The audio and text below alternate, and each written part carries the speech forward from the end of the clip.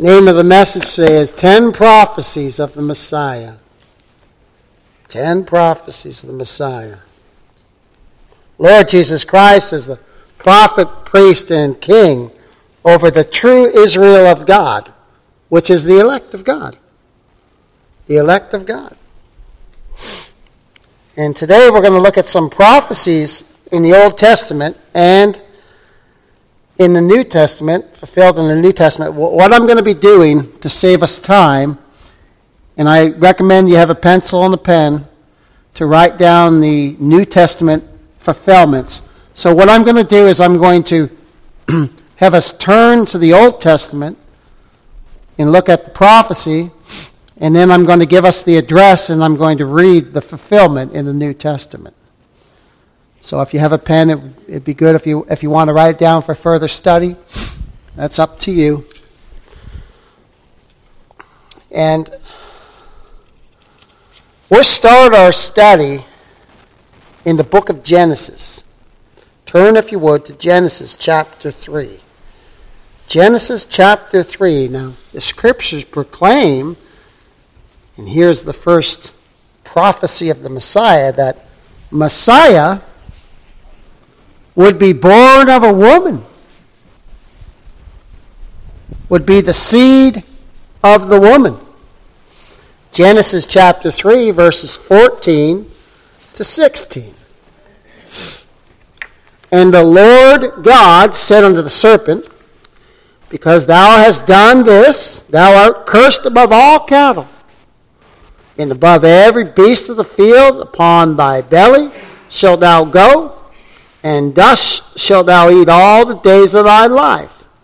And I will put enmity between thee and the woman, and between thy seed and her seed. It shall bruise thy head, and thou shalt bruise his heel. So in other words, this seed of the woman is going to crush the serpent, but only bruise his humanity. And that's when he died for us. That's when he died for us, beloved.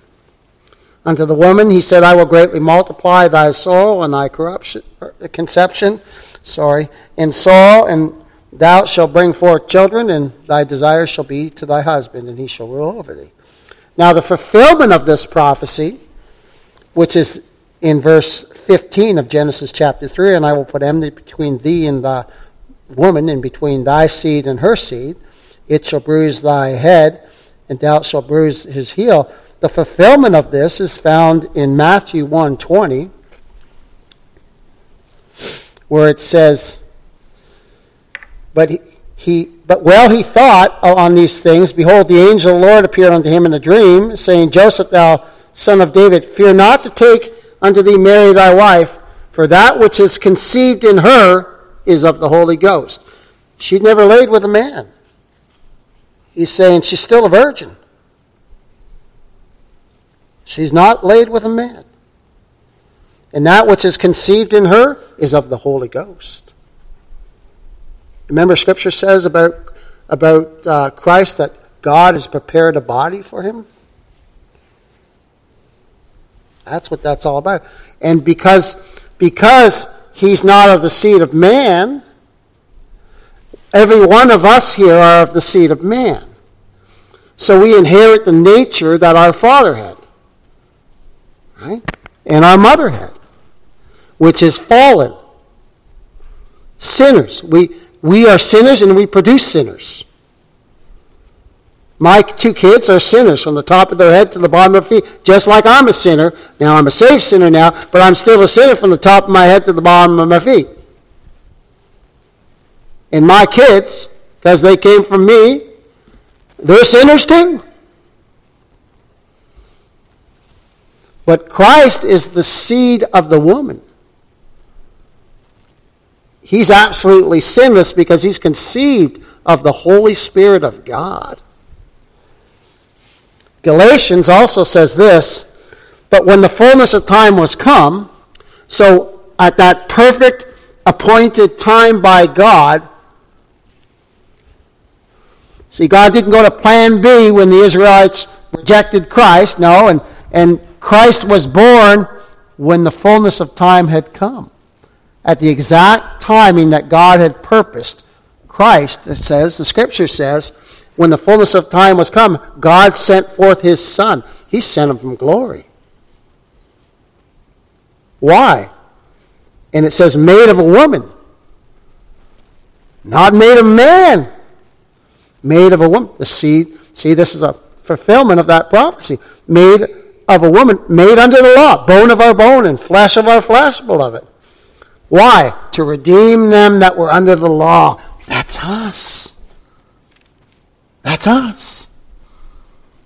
We were under the law. We were in bondage to the law. He's redeemed us, beloved. He purchased our souls out from under the law of God. So now the law of God has absolutely no claim on those in Christ. None at all. Why? Because he's the seed of the woman. He's perfect. He's sinless. He's spotless. See, this is why this prophecy is so important. Because it speaks of the sinless one. It speaks of the sinless one. The second prophecy that I'd like us to consider is in the book of Micah. The book of Micah. And here is brought forth the fact that the Messiah would be born in Bethlehem. He would be born in Bethlehem. And don't take these. We're only going to look at 10. There's a whole bunch more of these prophecies. And I've heard this said a long time ago that the chance, as the world says, of one man fulfilling all those prophecies, we know it's not by chance, we know it's by God's decree, is 1 to the power of 100 zeros. That's like impossible for any of us. But he fulfilled all these prophecies. And we're only going to look at 10. The list I was going off had 40, and then someone else said there's about 300 of them. We don't got time to go through all 300. But oh my. So I picked 10 out here that we could look at. Look at this in Micah. And remember, this is before, way before the birth of Christ. But thou, Bethlehem, Ephraite, though thou be little among the thousands of Judah, among all the villages in Judah, yet out of thee shall he come forth unto me, that is to be ruler in Israel. He's our king, isn't he? He rules spiritual Israel. He's our ruler. Who's going forth, look at this, who's going forth have been from of old, from everlasting. He who is going to be born in Bethlehem is from everlasting. You know who he is? The Word of God, the second person of the Trinity.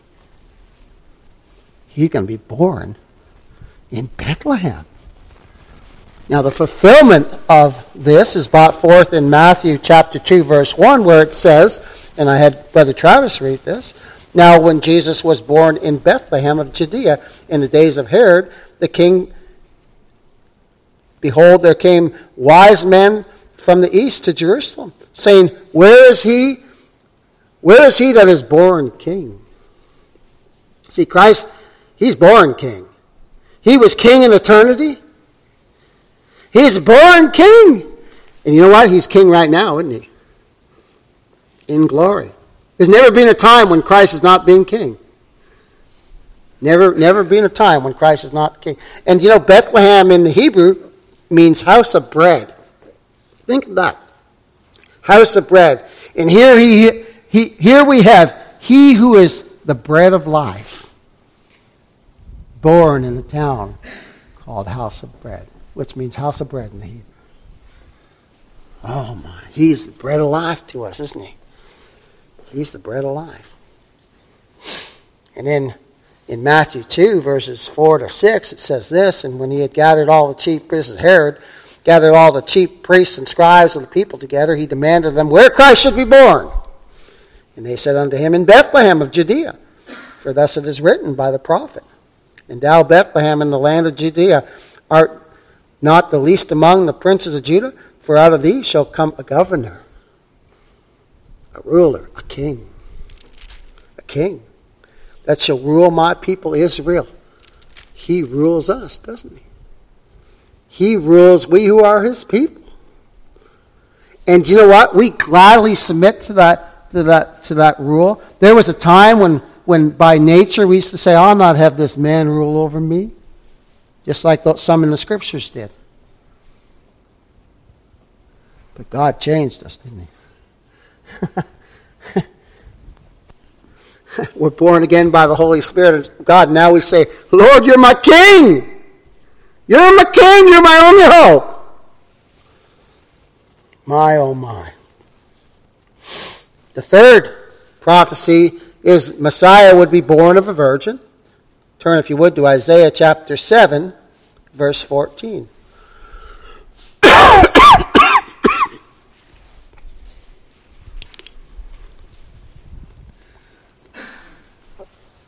So he who is the seed of the woman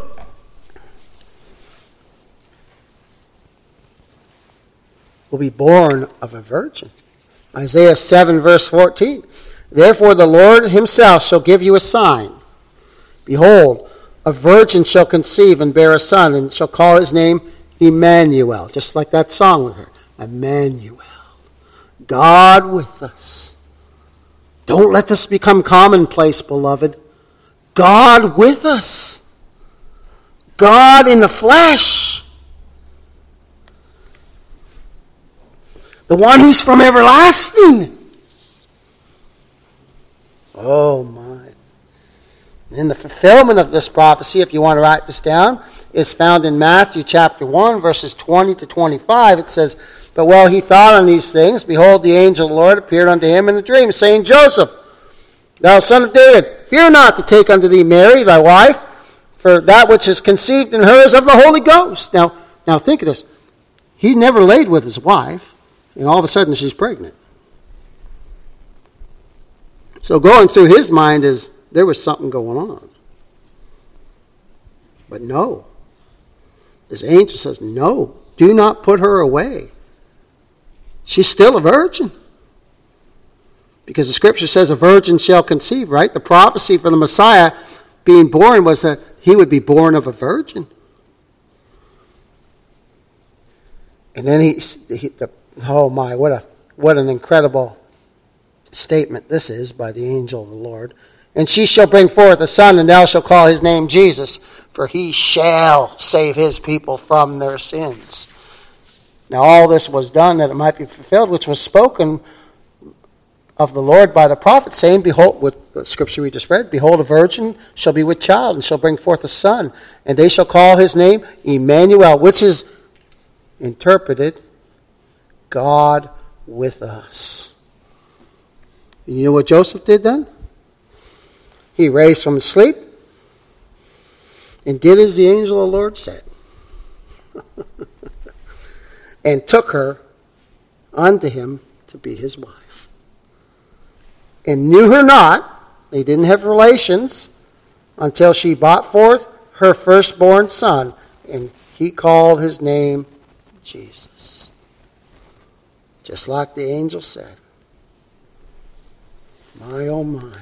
The next prophecy of the Messiah that I'd like us to consider is that Messiah would be heir to King David's throne. And that Messiah's throne would be everlasting. I like to look at this one because it's not as well known as some of the other ones. Turn, if you would, to 2 Samuel chapter 7, verses 12 to 13. And this same theme is brought forth in Isaiah 9:7, which says of the increase of his government, being Christ, the Messiah's government, and peace there shall be no end upon the throne of David and upon his kingdom, to order it and to establish it with judgment and with justice from henceforth even forever. The zeal of the Lord of hosts shall perform thee. That's Isaiah 9:7. So it's brought forth then that Messiah would be heir to King David's throne, and that Messiah's throne would be everlasting. It's never going to cease. It's never going to cease. 2 Samuel 7, verses 12 and 13, it says, And when thy days be fulfilled, and thou shalt sleep with thy fathers, I will set up thy seed after thee, which shall proceed out of thy bowels, and I will establish his kingdom. He shall build an house for thy name, and I will establish the throne of his kingdom forever. Well, we know that's not talking about Solomon, because Solomon died, didn't he? And his reign ended. No, this is talking about the Messiah. His reign will be forever. Forever. There'll be no decrease in his kingdom. No, no, no. And the fulfillment of this prophecy is found in Luke chapter 1, verses 31 to 32, and it says, And behold, thou shalt conceive in thy womb, and shall bring forth a son, and shall call his name Jesus. He shall be great, and shall be called the Son of the Highest. The Son of the Highest. And the Lord God shall give unto him the throne of his father David. And Christ came from the lineage of David. And he shall reign over the house of Jacob forever. Forever. And as of his kingdom, there shall be no end. He's the king from everlasting. He's the king from eternity. He was king in glory, like I said. He was born king, and he's king right now. And his kingdom will be forever. Forever. My, oh my. Next prophecy I'd like us to look at is that Messiah's throne will be anointed and eternal. It ties in a little bit with the last one. Let's turn, if you would, to Psalm 45. Psalm 45. And actually the same verses are used as I read for the fulfillment of this. So we'll read this verse, and I'll just read the two verses from Luke 1, 32 and 33 again. Psalm 45, verses 5 to 7. Thine arrows are sharp in the heart of the king's enemies, whereby the people fall under thee. Thy throne, O God, is forever and ever. Look at that. The scepter of thy kingdom is a right scepter. Thou lovest righteousness and hatest wickedness. Therefore God, thy God, hath anointed thee with the oil of gladness above thy fellows. Oh my. But look at that. Thy throne, O God, is forever. So this is a prophecy that the Messiah's throne would be eternal. He's not abdicating his throne. No. I was thinking about this week. Again, laying in bed, not much you can do, but just think. And I was thinking about how he is so absolutely in control. He's in control of everything. There's not a maverick molecule in this world. There's not a molecule that's not under his control. And people think, as Brother Travis brought forth last week, people think that God's waiting to save them, and he has to let the sinner make the first move. I'll tell you what. I used to believe that foolishness. I came out of all that stuff. So I speak as someone that has some experience with that stuff. And I'll tell you right now, I am saved by the grace of God in Christ, plus nothing. And it's God who saved me. I was so steeped in religion. I was such a workmonger. And God saved me. You know what God did, beloved? He set me free. He delivered me from the yoke of bondage. Salvation's only in him. This is why we say, sinner, flee to him. Flee to him. Because all we are is, we who are saved are sinners who fled to him and are still fleeing to him, right? Still clinging to him. I heard a story I mentioned I listened to an audiobook by Spurgeon, and this was phenomenal. He was talking about what it means to cling to Christ. And I thought this was just an excellent illustration. He said, imagine a little girl, she's caught in a fire. And she's crying out for help. And in rushes a fireman. Them firemen are brave, aren't they? In rushes a fireman right into the flames. And he picks that little girl up, and that little girl, she just clings to him. She just clings to him, just holding on, just clinging. And he takes her out of the fire to safety. That's what Christ done for us. And we're still clinging, aren't we? We're still clinging to our Savior.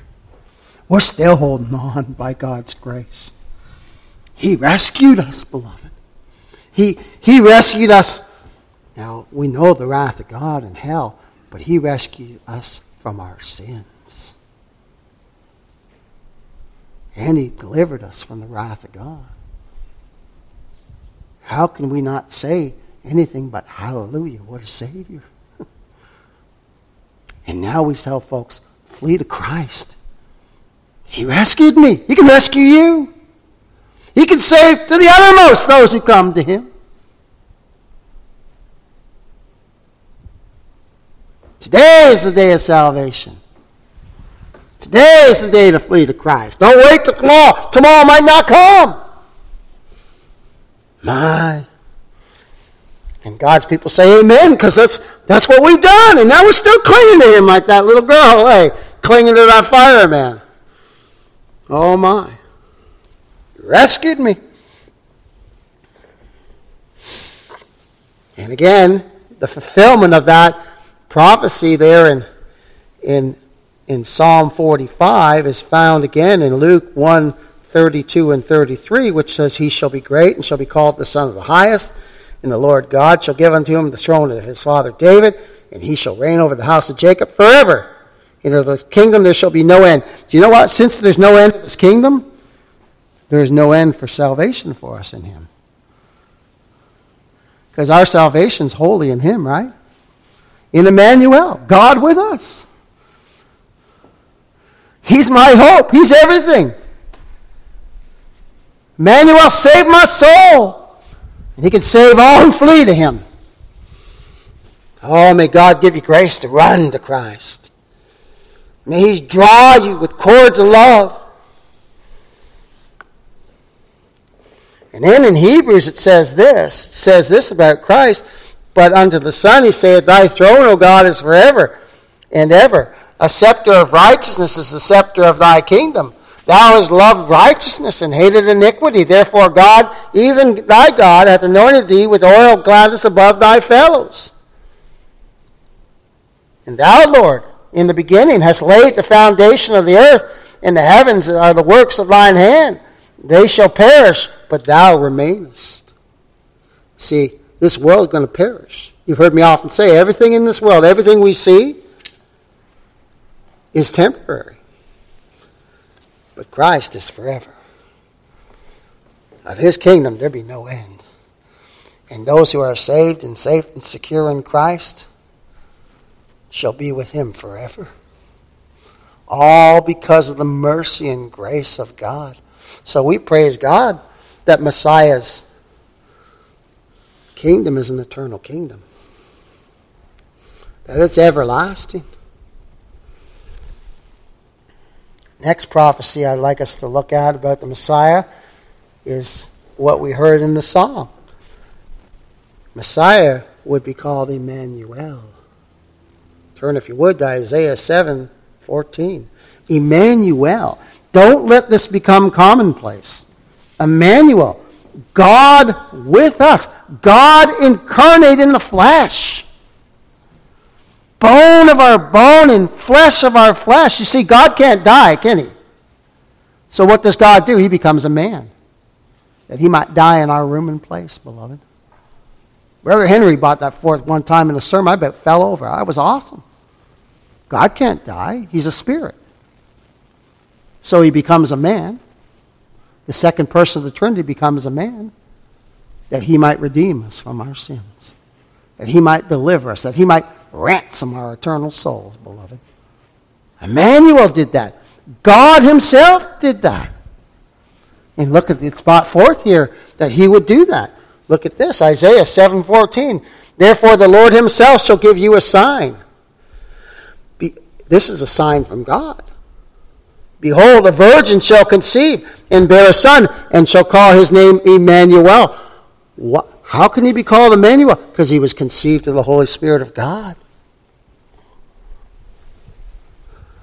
This is no ordinary man. Yet he's bone of our bone and flesh of our flesh. He hungers, he thirsts, he gets tired. But yet in him dwells all the fullness of the Godhead bodily. This is God in the flesh. Could you imagine? He made everything. He holds everything together. And he humbled himself and became a man to redeem us, beloved, to save us from our sins, to deliver us from our sins, to ransom us with his precious blood. He did that. No love in the world matches that, does it? Doesn't even come close to that love. And he did that because he loves us. He loves us. My.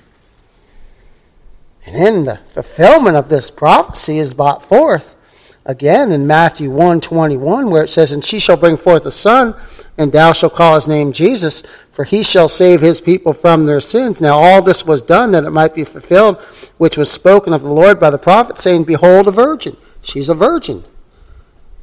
Christ is born of a virgin. We know that because it said Joseph didn't lay with her until after the birth of Christ. Behold, a virgin shall be with child, and shall bring forth a son, and they shall call his name Emmanuel, which is being interpreted, God with us. God with us.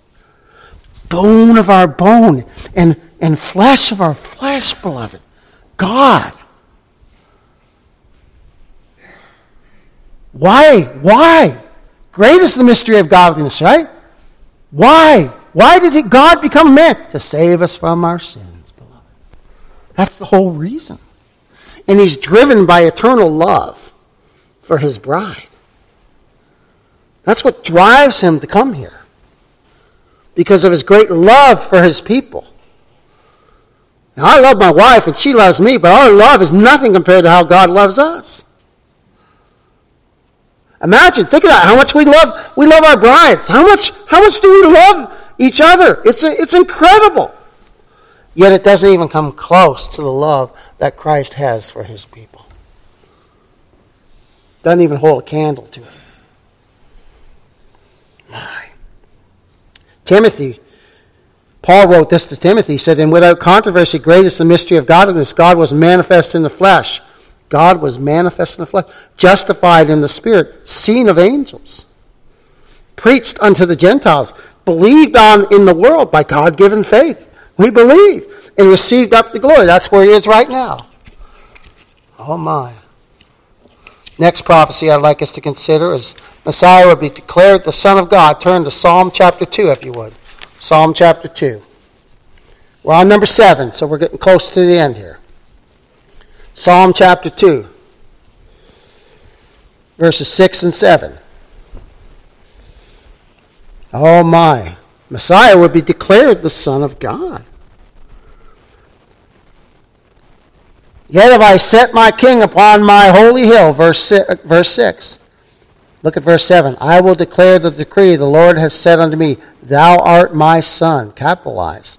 This day have I begotten thee. Messiah is going to be declared to be the Son of God. Over in Matthew chapter 3, verses 13 to 17, the scriptures declare this. And remember, as we read this, the Messiah will be declared to be the Son of God. Matthew chapter 3, verses 13 to 17. Then cometh Jesus from Galilee to Jordan unto John to be baptized of him. But John forbid him, saying, I have need to be baptized of thee, and thou comest to me? And Jesus answering, and said unto him, Suffer it to be so now, for thus it becometh us to fulfill all righteousness. He has to do this to fulfill all righteousness. Remember, he's weaving the coat of righteousness which we are clothed in his life. It says, then John baptized him, then he suffered him. And Jesus, when he was baptized, went up straightway out of the water, and lo, the heavens were opened unto him, and he saw the Spirit of God descending like a dove and lighting upon him. Now here's the declaration. Remember, Messiah would be declared to be the Son of God. Verse 17 of Matthew chapter 3. And lo, a voice from heaven saying, This is my beloved Son, in whom I am well pleased. God declares him to be his Son. And you know what? If God's pleased with Christ, then he's pleased with all who are in Christ. Oh, that's good news for sinners, isn't it? Oh, that's good news. Okay, the next prophecy I'd like us to consider is that Messiah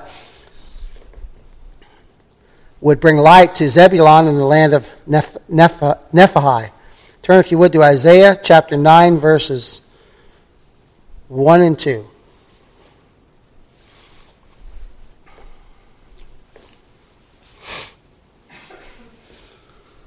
Scripture declares,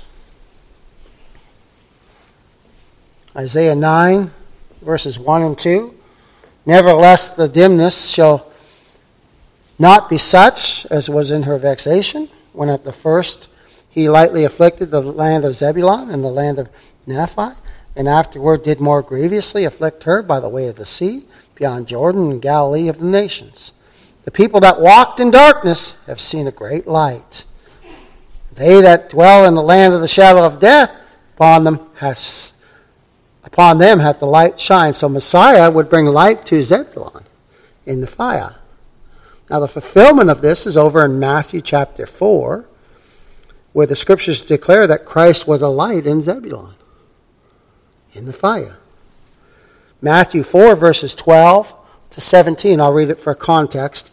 Now when Jesus had heard that John was cast into prison, he departed into Galilee, and leaving Nazareth, he came and dwelt in Capernaum, which is upon the seacoast in the borders of Zebulun and Nephilim, that it might be fulfilled which was spoken by Isaiah, that scripture we just read, the prophet, saying, The land of Zebulun and the land of Nephilim, by the way of the sea, beyond Jordan, Galilee of the Gentiles, the people which sat in darkness. Now that's our natural state.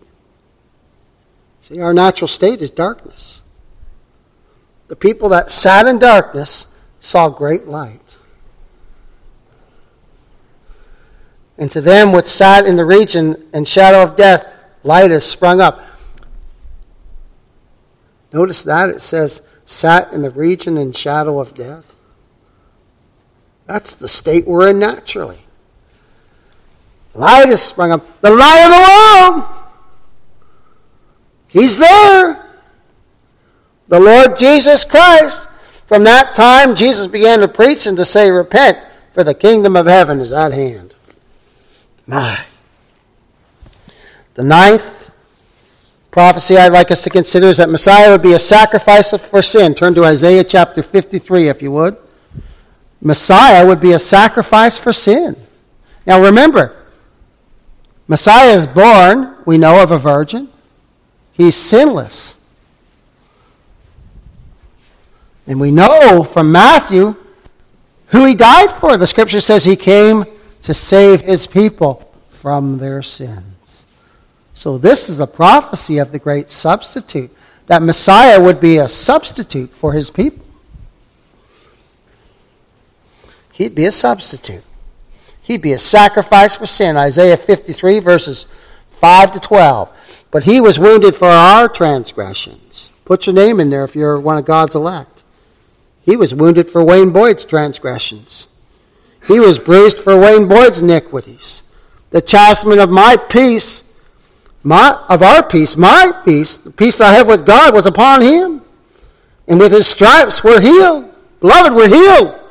We're set free. We're delivered from our sins. All we like sheep have gone astray. There's our natural state. We have turned every one to his own way, and the Lord hath laid on him the iniquity of us all our sins, past, present, and future, laid on Christ at Calvary's cross. Now, all our sins were future when Christ died on Calvary's cross, but all those saints who came before, all their sins was laid on Christ too. All the sins of all the elect laid upon Christ. Now, we have no idea, as I mentioned in Sunday school, we have absolutely no idea who God's elect are. Therefore, we preach the gospel and tell all, come to Christ, flee to Christ. He's the only hope. He's the only hope. And I look at this as one of God's people. I marvel. Because I went astray. Oh my. And if it wasn't for God's grace, I'd still be astray. I'll tell you that. Turned every one to his own way, and the Lord hath laid on him the iniquity of us all. He was oppressed, and he was afflicted in our place, beloved. Yet he opened not his mouth. He's brought as a lamb to the slaughter, and as a sheep before his shearers is dumb, so he openeth not his mouth. He was taken from prison and from judgment. And who shall declare his generation? For he was cut off out of the land of the living. He died on Calvary's cross. For the transgression, look at this, of my people was he stricken. God says here he has a people. Christ died for my people, he says. Oh my. The Messiah is going to die for his people. For God's people. My. And he made his grave with the wicked and with the rich in his death, because he had done no violence, neither was any deceit in his mouth. Yet it pleased the Lord to bruise him. He hath put him to grief. When thou shalt make his soul an offering for sin, he shall see his seed, and he shall prolong his days, and the pleasure of the Lord shall prosper in his hands. Oh, he saved. At Calvary's cross, when he died, he redeemed a number that no man, you can't number the number of God's people. That's why we pray as the gospel goes out, right? Lord, use it for your glory. Draw in your lost sheep wherever they be. Wherever they be. My. Yet it pleased the Lord to bruise him. It pleased God to bruise Christ in our place. Why? That we might be redeemed, beloved. That we might be saved. That we might not perish in our sins. We had no way to save ourselves, so Christ comes down to this world. Thou shalt make his soul an offering for sin. He shall see his seed. He shall prolong his days. And the pleasure of the Lord shall prosper in his hands. And it has. He shall see the travail of his soul and shall be satisfied. There it is. Substitution and satisfaction. The heart of the gospel, beloved. Christ died as our substitute, and God is absolutely satisfied with that sacrifice. Oh, this is why we must preach Christ and him alone. He's the only one who can satisfy God. This is my beloved Son, in whom I'm well pleased. Oh my. By his knowledge shall my righteous servant justify many, for he shall bear their iniquities. Therefore will I divide him a portion with the great, and shall divide a spoil with the strong, because he hath poured out his soul unto death. He was numbered with the transgressors, and he bare the sin of many, and made intercession for the transgressors. Aren't you glad he made intercession for you as one of God's people? I'm so thankful. I'm so thankful. I'm be eternally thankful. And the glad news of the gospel is that Christ died. Christ shed his precious blood to redeem his people from their sins. And he died for the ungodly. Now the fulfillment of this is brought forth in Romans chapter 5. The fact that he died for the ungodly, that's what Scripture calls us in our natural state, the ungodly. Tell someone who says they're good next time, say, no, you're ungodly. Oh, man. Right? I was talking to a guy who professes to be a Christian yesterday, and this guy was saying, oh, man, all these people, these people profess Christ, and they're just such sinners. They're just such sinners. And I said, well, I'm just a saved sinner. Yeah, but, yeah, we need to struggle. And yeah, we do fight against sin all the time. And I said, I hate my own sin more than anybody else's sin. But you get someone thinks they're holier than thou, you know there's trouble there. You know something? I was looking in a book this week by a fellow who sat under Spurgeon. He brought out an amazing book. He was talking about how Satan tempts us outwardly. Now, our flesh is the worst because you know what he said? And this just struck me. He said, even if there was no Satan, we'd still be as sinful as we are right now. The only thing we wouldn't have is outward temptations. We'd still be as sinful as we are right now. Oh my. I'll tell you. Praise God for salvation. It says this in Romans chapter 5, verses 6 to 11. For when we were yet without strength, in due time Christ died for the ungodly. He died for me. I'm one of them fellas. Oh my. For scarcely for a righteous man will one die, yet peradventure for a good man some would even dare to die. But God commandeth his love toward us, in that while we were yet sinners, Christ died for us. Much more than being now justified by his blood. Justified. Made fit for heaven. Able to stand in the presence of the God. Able to go to the Lord in prayer. To approach the throne of grace in Christ. We shall be saved from wrath through him. For if when we were enemies, we were reconciled to God by the death of his Son, much more being reconciled, we shall be saved by his life. And not only so, but we also joy in God through our Lord Jesus Christ, by whom now we have received the atonement. Oh, we have peace with God now. Through Jesus Christ our Lord. Through the Messiah. Through the promised one who would die in the place of his people. The last prophecy I'd like us to consider is that the Messiah would resurrect from the dead. He'd resurrect from the dead. Turn, if you would, to Psalm 16. And I'll read Psalm 49:15, which says, God will redeem my soul from the power of the grave, for he shall receive me. Selah. So it's spoken of the Messiah that God raised him from the dead. He shall redeem my soul from the power of the grave, for he shall receive me. And look at this in Psalm 16:10. Speaking of the Messiah, for thou wilt not leave my soul in hell, neither wilt thou suffer thine Holy One. And we know who the Holy One is, right? You know, them demons knew who he was. Remember, the demons said, we know who you are, thou Holy One of God. Oh, they know who he was. They were speaking of Christ. It says here, the Holy One to seek corruption. He won't seek corruption. He's going to die, but he's not going to seek corruption. You know why death couldn't hold on to Christ? Because he's sinless. Couldn't hold him. Had no claim. No claim on him. He's sinless at his birth. He's sinless in his life. He offers himself up without spot. He's sinless when he's offering himself up on the cross. And beloved, he's sinless when he raises from the grave. Oh, it's wonderful. This prophecy was fulfilled when the scripture says in Matthew 28, verses 2 to 7, and behold, there was a great earthquake, for the angel of the Lord descended from heaven and came and rolled back the stone from the door and sat upon it. His countenance was like lightning, and his raiment white as snow. And for fear of him the keepers did shake and become as dead men. And the angel answered and said unto the woman, Fear not ye. Look at that. Don't be afraid. Isn't that what God says to us in Christ? Fear not. It's like David said to Mephibosheth, fear not. Fear not. Mephibosheth says, why are you having mercy on a dead dog like me? That's what we say, eh?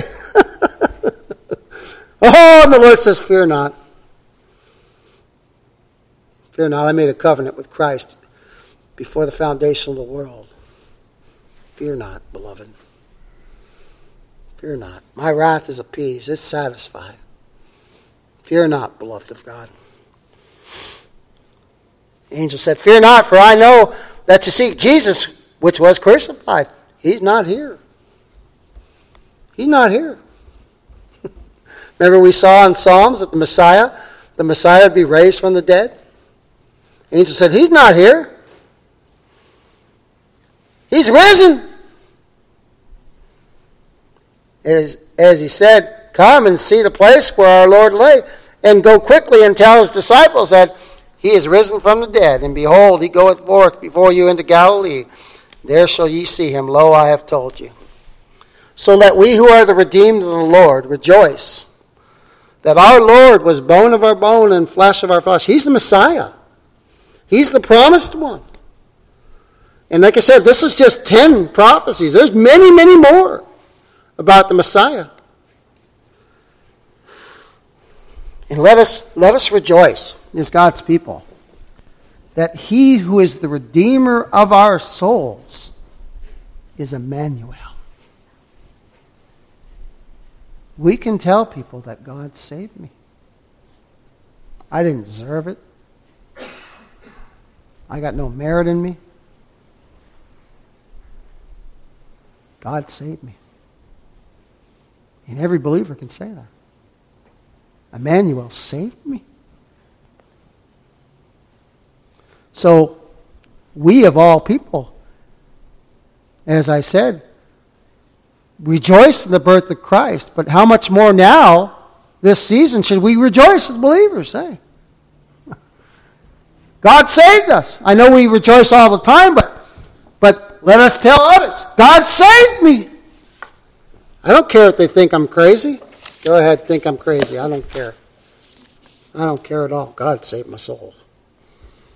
He's the one who did it. Hallelujah. All my friends say, Boyd, what happened to you, man? What happened to you? The Lord saved me.